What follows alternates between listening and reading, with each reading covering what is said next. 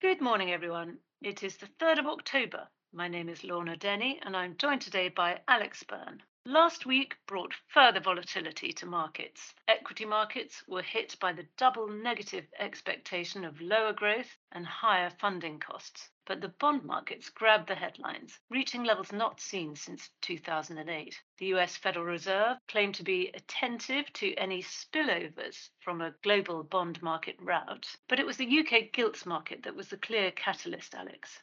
Morning, Lorna. Yes, that's right. Turmoil in UK government debt sent shockwaves through global markets, sparking big swings in both US and European bonds. The 10-year US Treasury bond yields had their biggest single-day rise, meaning prices fell, since the initial COVID lockdowns occurred.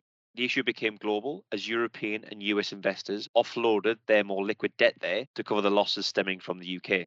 So, what was it that initially spooked the gilts market in the UK?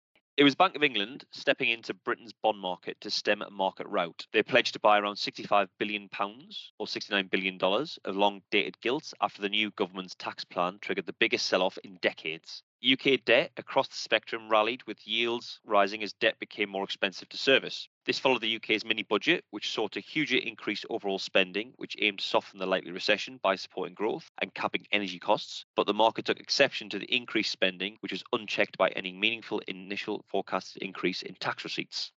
Yes, the law of unintended consequences there. And the Bank of England also stepped into the currency markets. Yes, that's right, Lorna. The euro and sterling rallied on Friday, buoyed by Bank of England's steps to reassure markets and the hawkish signals coming from the European Central Bank, as some calm returned to foreign exchange markets at the end of a wild week.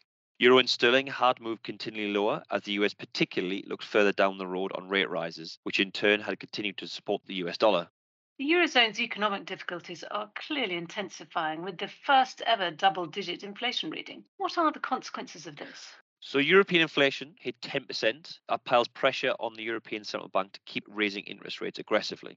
Increases in food and energy again over the month pushed the 19 country inflation number to the highest annual rate since the currency's formation. There had begun some initial thought that the overall inflation number may be potentially plateauing, but a look at the year over year change shows a continuation of a very worrying trend vertically. This obviously isn't a European problem, however, but Europe is at the epicenter of the energy crisis, which is clearly the largest contributor. Energy prices here moved 40% higher on an annual basis in September, and the ECB continues to be fairly far behind the other central banks in tightening rates. Yes, as you say, the force driving European inflation has been these energy prices, particularly gas prices, and we've had new drama there. There's been damage to Nord Stream 1 and 2 pipelines in the Baltic Sea, where waters have been churning since Monday by leaking Russian gas. This has seen the price of gas spike once again in Europe, with markets fearing that the attack, likely perpetuated by Russia, is a threat to their own seafloor infrastructure, which threatens other energy pipelines and communication cables. Indeed, the attack occurred only a few kilometres from another energy pipeline across the Baltic Sea.